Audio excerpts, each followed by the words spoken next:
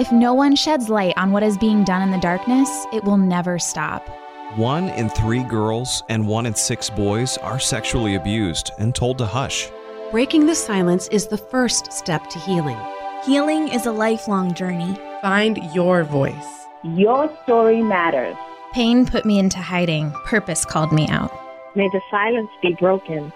Thanks for listening to the One Voice podcast. It's a safe place for conversation on relevant topics with real life stories to encourage and inspire you along life's journey of healing from sexual abuse. I'm Mary O'Brien, and now Nicole Braddock Bromley. Well, we're really excited to be back with you this week for the One Voice podcast. Oh, it's not podcast, it's podcast. Whatever. Anywho, podcast. I told Mary this morning, I think this is the first time I've spoken all morning, so this is how it's going to go. Anyways, we're here with our good friend, Terry Jansen. She is with Key to Free, which is an organization, a nonprofit that fights human trafficking in Texas. And Terry is the founder of Key to Free, but also she works mainly as the director of education and prevention, which for Mary and I, that's near and dear to our hearts. That's mainly what we do with One Voice for Freedom here in Ohio. And, you know, prevention, I think, is the key to freedom, in my opinion, and education is the means of that. And so we're grateful to have Terry with us. We met you, Terry, when we were in San Antonio a couple falls ago, speaking together on a panel, which was super fun. And we were just so glad to meet you there and glad to have you with us today, Terry. Thank you so much. Yeah, it was a pleasure meeting you guys as well, and I'm honored to be here today. Good. Well, we'll just get right in there.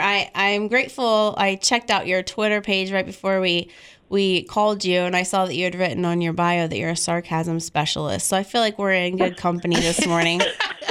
Yes. I'll try to keep it under wraps to a degree, but no, yeah. Do not. Unleash the beast, please. We appreciate it. Well, let's start out and just talk to us a little bit about Key to Free, if you will, and just kind of how you started getting involved in the anti-trafficking world. To be honest with you, don't have like this, troubled past that would have brought me to this place. It was more of just a change of heart where I was convicted about just previous judgment behaviors that I had, to be completely candid. Wow, yeah. And I'm ashamed. Yeah, I'm ashamed of that. But I see now where that has kind of brought me to where I am now. But Key to Free, we started in April of 2013, and there was actually a group of us that went on a trip to Thessaloniki, Greece, to train and to learn about the realities of human trafficking. And at that point in my life, I was a mom of 3, a full-time teacher. I really hadn't heard that much about human trafficking, but what I had heard led me to believe that it was something, or at least in my little naive world, it was something that I believed that perhaps was just happening overseas. And it was troubling and concerning to me, motivated me to find out more about it, but certainly didn't realize that the path was going to lead me to fight it, or at least to try to fight it. But we went on a trip, like I said, to Greece and learned about human trafficking.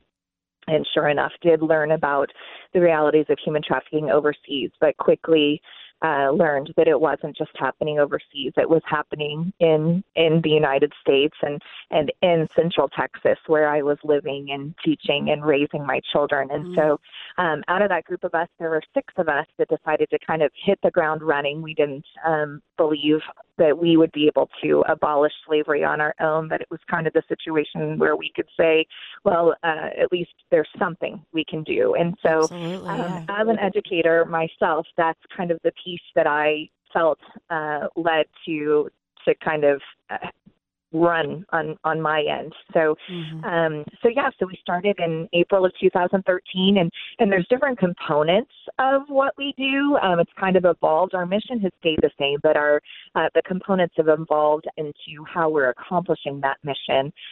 We do have residential transitional housing for survivors. And we are licensed for adult females only for our residential program. We have a 3-tier housing program based on what their specific needs are. And then we have non-residential That is case management, counseling, life skills classes, continuing education, and then that's a little bit of what I do. So then the non-residential services, we have the life skills classes, continuing education. I am part of that. We have what's Launch to Freedom is our life skills classes, and we do those on a semester basis. And actually, at the close of each semester, we have a full-on graduation from that program where the ladies receive a diploma of sorts and cap and gown and a reception and all of that. We try to make it a big deal for them. And then, so I'm part of that element. That's as far as working directly with the ladies in our program. That's my element. But my heart very much is split between that and the prevention element, where I do spend a good portion of each of my week out in the public speaking to different groups. Basically, to be honest with you, anybody that will listen to me, I'll talk to them. And I talk to I talk to different groups about the realities of human trafficking, what it looks like. We debunk the myths and misconceptions. Really, my target audience are people that were just like me, that were the judgmental and confused and naive, people that chose to live in their bubble. And so, that's who I really love to talk to. But I obviously spend a lot of time talking to youth and parents about human trafficking, so that they can identify red flags that can be that prevention element.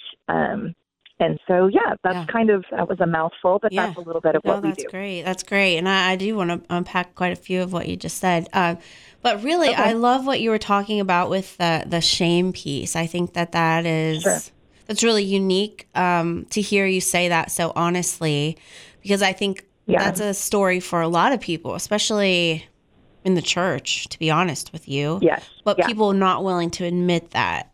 Do you know what I mean? Right.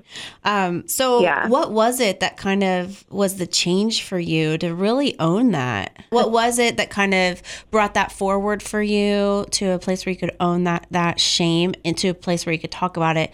And then how do you use that? How do you bring that out of others when you're speaking to them? Do you know what I mean? How are you able to persuade them to look at their own convictions and to be able to own up to some of that? Well, so I'll be honest that I don't know that I necessarily bring that out of him, but it is definitely one of my goals, at least to bring a little bit look at of it, at acknowledgement. Least. Right. So I was raised in the church, and I really had a decent childhood. There was, a couple instances that weren't ideal, but I can't complain by any means. And so, but I was an only child raised in a strong Baptist home. But to be completely candid, my relationship with Christ was non-existent. It was more of a routine. It was a just kind of something on the schedule each week. You go to church on Sunday, you go on Wednesday night, and I was a quote unquote good kid. But as far as relationship, it wasn't there. It was very legalistic. And I think, unfortunately, that's kind of the norm. I think that's what I experience when I'm talking to people. It's somewhere that I can be relatable, because I think that's at least, 20, 30, 40, I'm almost 45 years ago, it was legalistic for a lot of people. And I do like to think that it's changing now, but perhaps not. So I was kind of by the book, and there was divorce in my family. There was adultery in my family. There was sexual abuse in extended family. Again, nothing that I experienced directly, but it kind of was a situation where there was a pornography addiction in my family as well. So for me, it wasn't something I experienced directly, but for sure saw indirect effects. And rather than judging my uncle or my cousins or whoever it was that had the pornography addiction, not that I should judge them either, but I was judging those that were in the sexual trade industry that were causing this, quote unquote causing it. Does that make sense? Absolutely. Those that were so those that were in the adultery, though I saw the fault in those that committed adultery, I saw more fault in those that I believed, in my interpretation, caused the adultery by being the temptress. Does that make sense? So it was a very twisted, but in that reality, 30 however many years ago, it made sense to me that way. Well, and I think there's a lot of tribalism to that, right? So, your family was the golden family. So anything that brought a tarnish upon what you saw, it was someone else's fault, which in the end is victim shaming. Right. So, so that's what you were living out because of your upbringing. Yeah, that's exactly better than I put it, but exactly what I meant to say. I mean, that was my interpretation. That was my bubble, if you will. That was my naive view. Yeah. And so when I was exposed to, if I saw prostitutes on the street or if I was exposed to pornography, it was automatic to me that was behavior that they had chosen. That was behavior that they were wanting to do, or if there were consequences to their behavior, it was deserved. And I never had pictured myself, and it wasn't ever anything really that I would voice, but it was definitely something that I internalized, that I believed. And so I never considered myself a judgy person. I kind of thought I was, like I said, a good, quote unquote, good person. But I mean, not to be preachy, but really the transformation occurred when I developed and learned what a relationship with Christ is. And so that's where the conviction started to come. That's where the knowledge and the understanding, seeing people as Christ does, that's where it started. And it wasn't immediate. It took a significant amount of time. But I think that I was just in a stage in my life when learning about human trafficking, I was in a stage in my life where I was ready to be changed. And so I think the timing of it just kind of fell into place. I can't say, that there was a specific moment, but I think it was just a season in my life where I was more softened, right? I was more willing to be changed and to be transformed and to really understand. And so it was, again, I can't think of a specific moment. It was over time, but it was definitely a conviction for me to understand that it, first of all, that it's not their fault, that they're victims, but really, if personally for me, that it is not my place to judge. And that was the biggest change I had to have for me, that aside from the trauma that they've experienced and the abuse that they've experienced, that it is never my right to put myself in someone else's shoes and to determine how they should react or how I would react in that situation, because I cannot for a second put myself in someone else's shoes, even if I've been in the exact same trauma. The way I experience that trauma and the way that I react to that trauma could be totally different than how they do. And so true. I don't know, that I think that's, kind of one of my goals, especially when I am speaking, truthfully, when I'm speaking to women, middle-aged women, my age, that's one of my first goals, is because I think we do live in very much a society where, whether it's intentional or not, we do think we have the right to judge other people. I think we know everything.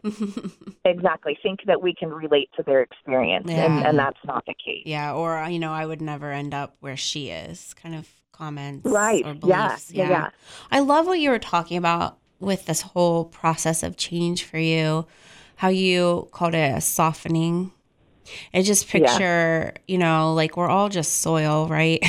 And if our soil is softened in that time, if God came in and was able to soften you to a point, I just picture that like soil where that is a great place for a seed to be planted, right?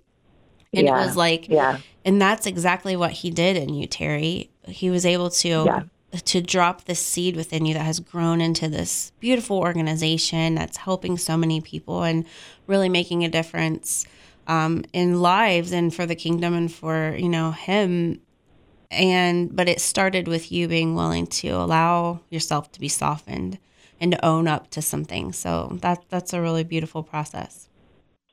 Yeah, the owning up is probably one of the biggest deal, because I didn't realize it, but I had a pride issue for sure. Mm-hmm. And you said it perfectly, that I, kind of had this, token family, right? And this childhood that was pretty decent, to be honest. Yeah. And I had pride associated with that, that I didn't recognize. And so, that had to be revealed in order for my heart to be softened, for sure. That's really cool. So how long have you now been doing this work?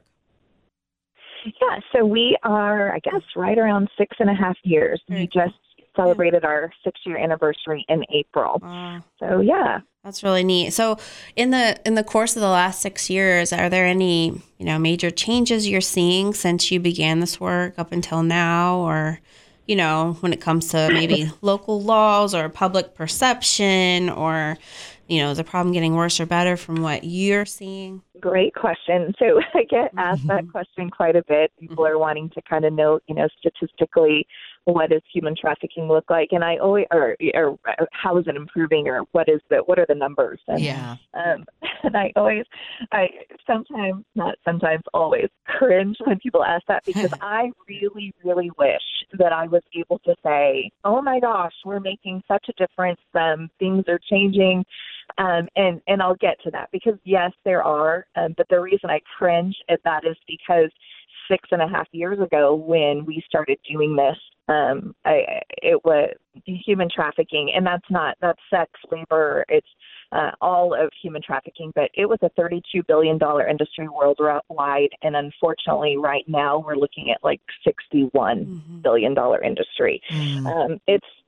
It's growing, and it's growing rapidly. It's a very lucrative business. So that number is super daunting and intimidating. But I love that thank you for adding the piece, on the end, and bringing it down a little bit, so we can see some smaller elements that, truthfully, they're big steps. But, in the grand scheme, it still doesn't look terribly encouraging. But I can speak, for Central Texas, or Texas, where we are, prevention elements. I am so encouraged, not just in Texas, across the United States.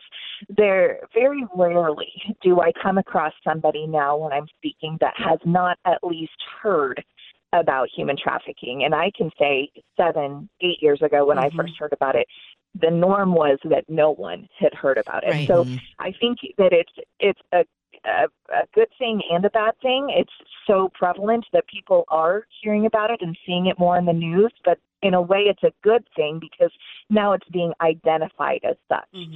Whereas in the past, it would just be, for lack of a better word, it would just be set aside as a prostitution situation, a prostitution case. Now people are identifying it because of that awareness, because of that education that is now out there. People like myself, people like you, that are out bringing it to the light, the reality of what this actually is. I think that has made a huge amount of headway in the last, handful of years, for sure. Like I said, I rarely come across anybody that has not heard about it. Now, they may have heard the myths. They may have heard what the stereotypical statistics or red flags about what human trafficking is. So then I have the opportunity to kind of debunk those and tell them really what it does look like, and that's a great opportunity. But we are making headway there, for sure.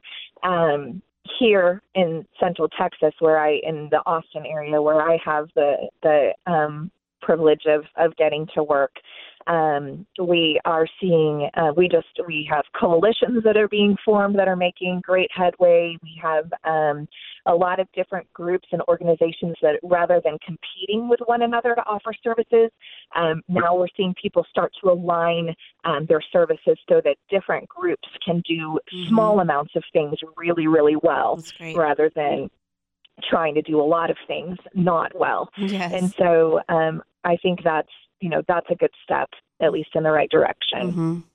Absolutely. Yeah, I echo all of that. I feel like it's getting worse, but the awareness is better. And that is encouraging to me because I feel like now there's more eyeballs out there watching for signs, more equipped to know what to do if they see it and not overlook it, you know. Right. So it seems like we may not be getting in front of the problem as much as we should, but at least we're not just standing still, you know. At least we're moving in the right direction. Eventually, hopefully, we'll keep up. Yeah, I completely agree. And there's groups of men that are now educated that are forming, you know, groups that are educating men on the, you know, the problem so that they can fight it in, you know, the demand side of it as well, which is really encouraging. Yeah, we did a podcast in the past with one of the leaders of Truckers Against Trafficking. And I'm really excited about what they're doing. I think that's a really powerful cause. So I read one time that something like a quarter of domestic minors trafficked each year are either in Texas or from Texas. Is that true? So I don't know about the from Texas, but in Texas, I would say absolutely. Yeah, maybe coming through Texas or some. Yeah, I heard that was like a major stopping place. Texas, I think, is number 2 in the amount of calls to the National Human Trafficking Hotline. As far as states are concerned, I think that has, you know, it's second to California. I think, you know, it does have something to do with the size of the state, I think, but we have to also take into account, I mean, we've got Houston is a huge port, and then we've got that I-35 and I-10 corridor that's right in Central Texas. Okay, yeah. So, I can actually tell you in the 6.5-ish years, 100% of the survivors that we've had the opportunity to work with were trafficked in Texas at some point. And so a lot of them have, you know, traveled through, moving, you know, from Arizona to Florida or, you know, from San Antonio up to, you know, Minneapolis. You know, just that corridor is just so significant that's, I think, why so much of it happens in Texas. And then those that stay in Texas, they're just moved around the states, often between Houston, Dallas, through Austin to San Antonio, just moved around that triangle regularly. Well, when you talk to teens or parents of teens, what are some of the takeaways maybe you could share with some of our listeners? You know, things like social media, simple ways of prevention or protection from being groomed by a trafficker online. I think that would be really helpful to some of those listening that, you know, they feel like they don't know what to do. Maybe it's, you know, a mom of a young teen or maybe it's even a teen listening. What are just a few things that maybe you talk about when you're teaching your training? So I am a mom of 3 teenagers right now. Wow. So this is lived experience. Well, yeah. So when I'm talking, if my kids are with me, they're always like, this is the part where my mom tells all of my friends that social media is a bad thing. It's all their eyes. But so I try to approach it as realistically as possible. To be honest, I have 3 teenagers. All 3 of my teenagers have some form of social media. So you have to be realistic and understand that is just the direction that, you know, in technology. I mean, that's really the direction that we're going. I mean, and to fight it would be kind of silly, to be honest. Yeah. So I try to tell parents that social media isn't a bad thing, but it can be a bad thing. And so whether I'm talking to teenagers or parents, I'll just speak as if I'm talking to both. When we talk about safety, how to be smart, really, and not be naive. So I do spend a good amount of time talking about how human trafficking, sex trafficking specifically, is not the percentage is very, very small where someone is taken or abducted. It is very much a grooming process where a relationship is established prior to the abuse. And so, you know, depending on the various vulnerabilities of the potential victim, that grooming process could take months, or heightened vulnerabilities really could take just a matter of hours, days, weeks. It just varies. And so social media and internet, gaming, online gaming, traffickers they're not idiots. They're actually very smart, manipulative, resourceful. And so wherever kids are, whether that's a physical location or online, wherever kids are, that's where they're going to be. And so as parents, it's really smart that we monitor our kids' social media, their gaming activities. My son, we let him, he's a 13-year-old boy. We're going to let him play games, but he's not going to have headphones on chatting with people on the other end of the computer or the television without us hearing the conversation. And so that's one of the rules. And if there's there have been times where we said, shut it down. You're not doing this anymore. You're not playing that game anymore, or you're not playing with where the chatting, the conversation can occur. But there's been times where it's been healthy and fun. And so again, just being a parent is really, really important.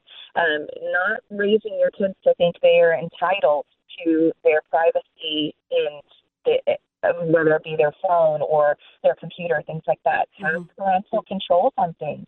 We're not here to be our kids' best friend. We're here to be our kids' parent. And so setting those boundaries, setting those expectations and limitations are critical and crucial, even if our kids are mad at us about it. Again, I have 3 teenagers. Not a day goes by that I do not upset someone in my family. I hear you. Oh, man.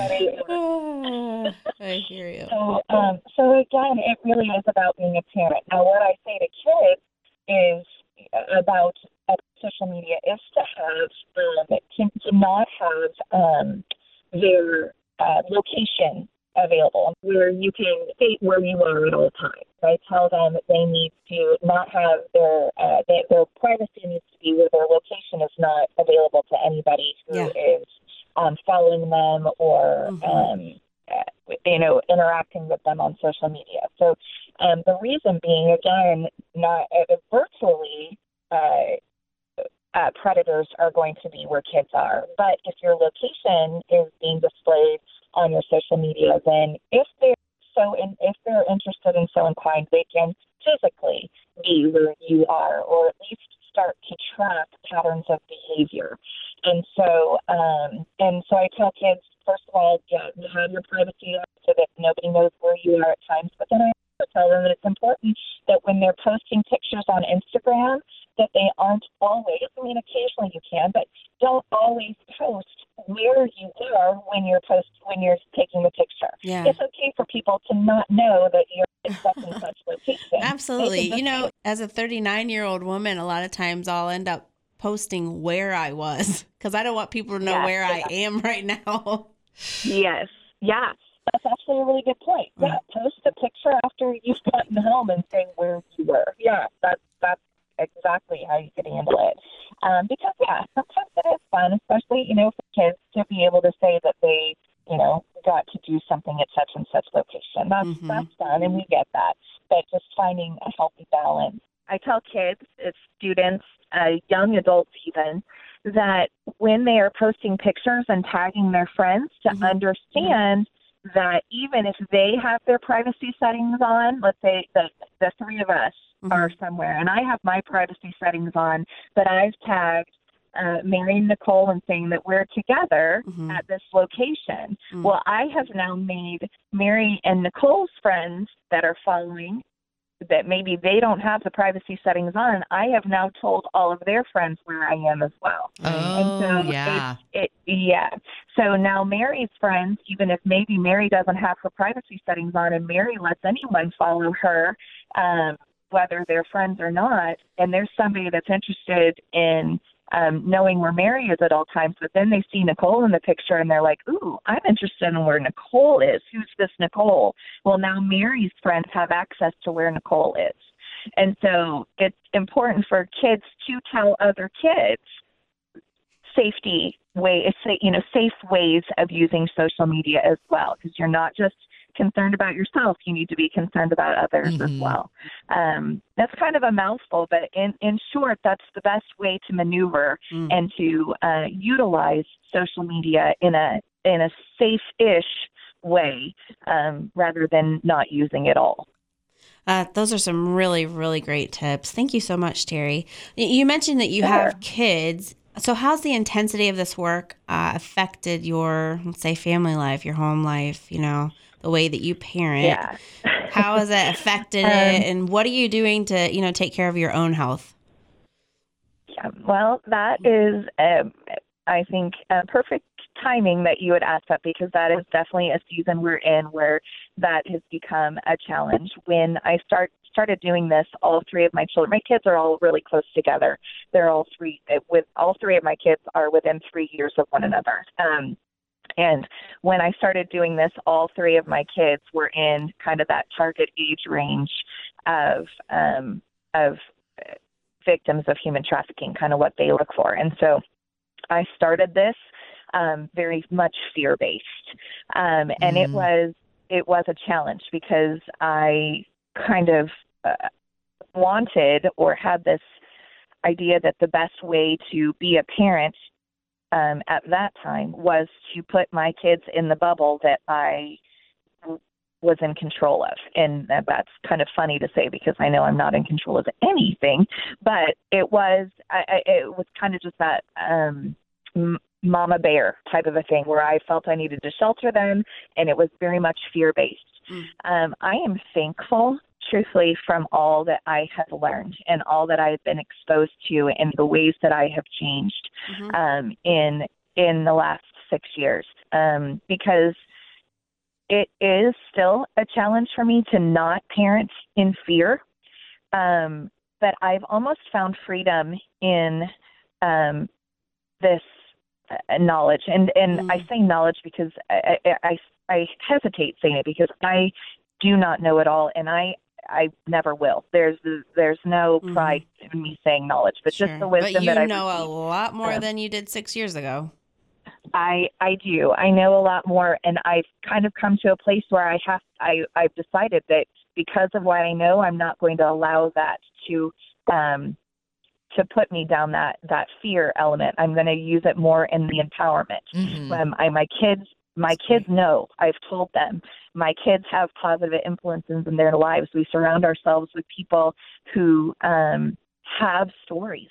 Who my kids have the privilege of interacting with people in our program that have seen the world for what it is and can then impart wisdom into my children. Like it's a privilege to get to do what I do because these people have so much to give me and have so much to teach me and my kids. And so I've used what I've learned to then make almost parenting more easy. I know that sounds so weird, but I realize that I have no control over what happens to them, but I do have control over what they learn and what they experience and how they are taught to react to certain experiences or to prevent certain experiences. And so I've learned to kind of just let that go to a degree. But it is a battle as far as, for lack of a better word, my mental health. I have recently, the past couple of years, started going to counseling because I hear a lot of things that it's really hard not to take them on, take that stress and that burden and that pain on for other people.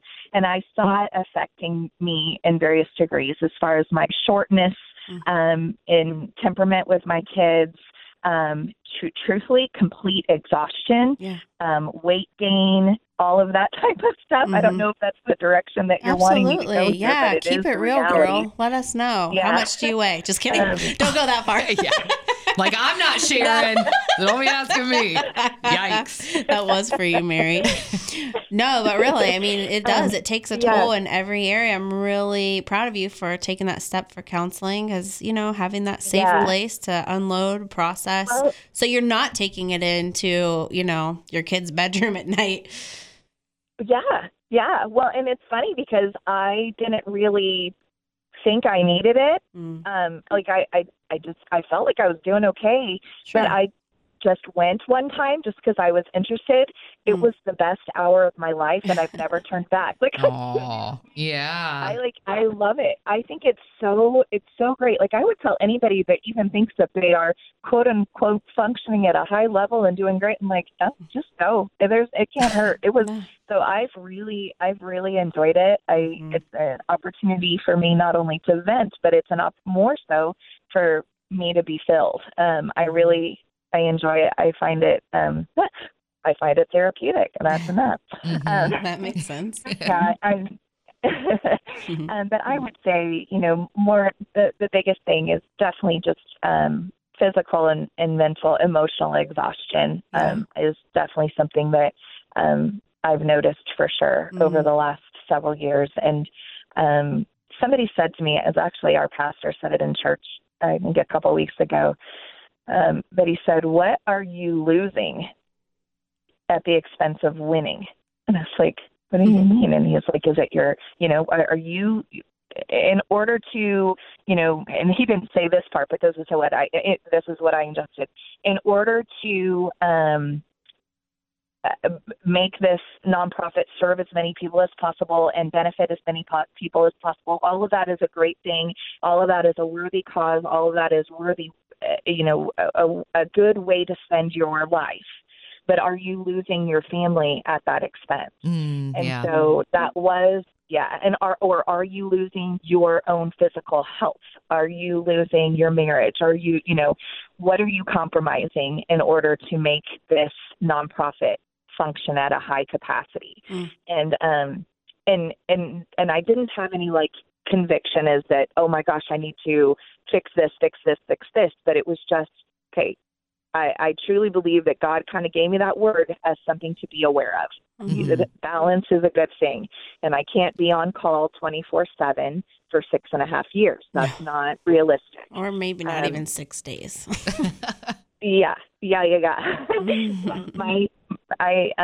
daughter did say to me last summer, so a year and a half ago, the wisdom of, at the time, a 14-year-old. And she said to me, she goes, "Hey, Mom, I love what you do. I love being able to tell people," and this sounds a little prideful, but this wasn't her heart, but she's saying, "I love being able to tell people what you do. I'm proud of what you do." She said, "However, sometimes I feel like you are their moms," meaning the kids in our program. "Sometimes I feel like you're their mom, which is great, but sometimes I wonder where my mom is." And I was like, ooh. Yeah. Yeah. So for me, that was convicting. And then, like I said, this little word from our pastor a couple weeks ago, just on top of that, I just need to continue to keep that awareness so that I can pour out, but in order to have something to pour out, I need to fill up with something too. And so anyway, so it's a balance that I think is an ongoing struggle isn't the word, an ongoing, I don't know, figuring it out as I go. Process. Tug of war. Journey. Yeah. Sure. Wow. Well, I get it. And I really love what you said about how your knowledge has, it can be fear-based parenting, but you really wouldn't have it any differently. I would echo that for myself. It's like, sometimes I'm like, and I say this to my friends who think maybe I'm a little bit too strict or sheltering or crazy, I've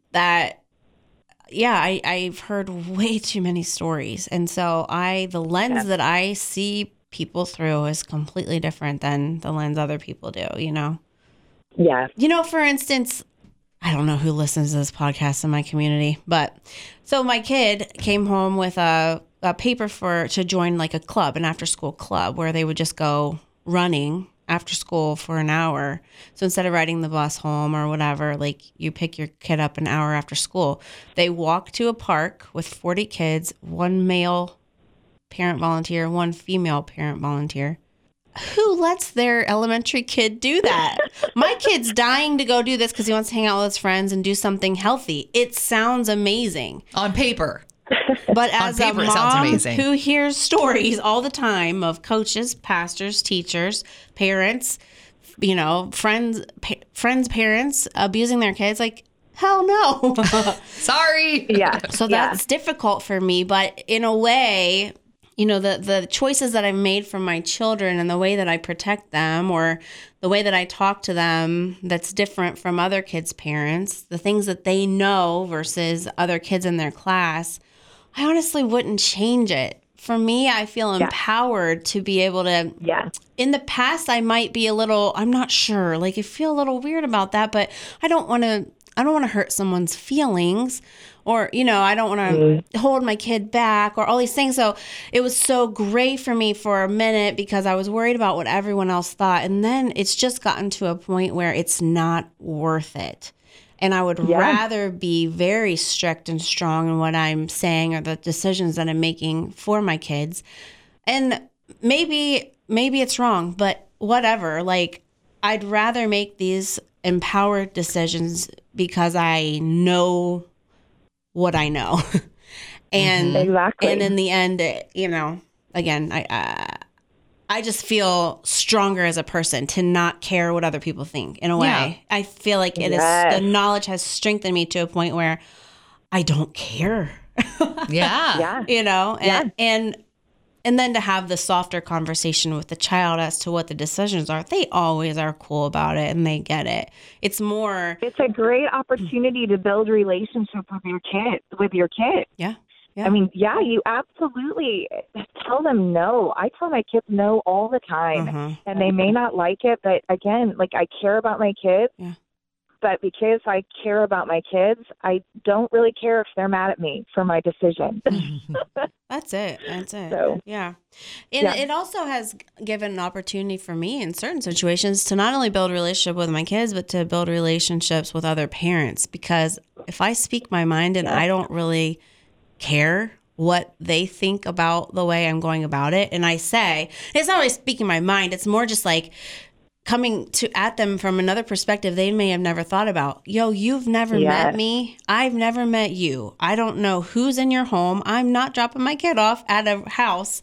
I don't know anyone that's anyone that's there. I don't know what's going on. I don't know who's hiding in the closet. I don't know anything. So when I've come to parents and said, like, this is just how I do things, and also come with the perspective of a survivor, it's always interesting how they'll open up and they'll be like, I always felt weird about those things too, but I just had the party because that's what everybody else does, and I dropped my kids off because that's what everybody else does. But it's starting to change the conversation, and now it's like I've noticed that the parents that I've come to in that certain way, now they do that.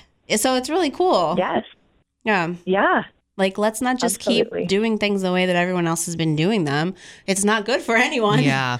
And it puts your child at risk. So anyway, I like what you said about that. I think that's really good. And also just grateful that you're taking care of yourself now, Terry. You are a beautiful human being.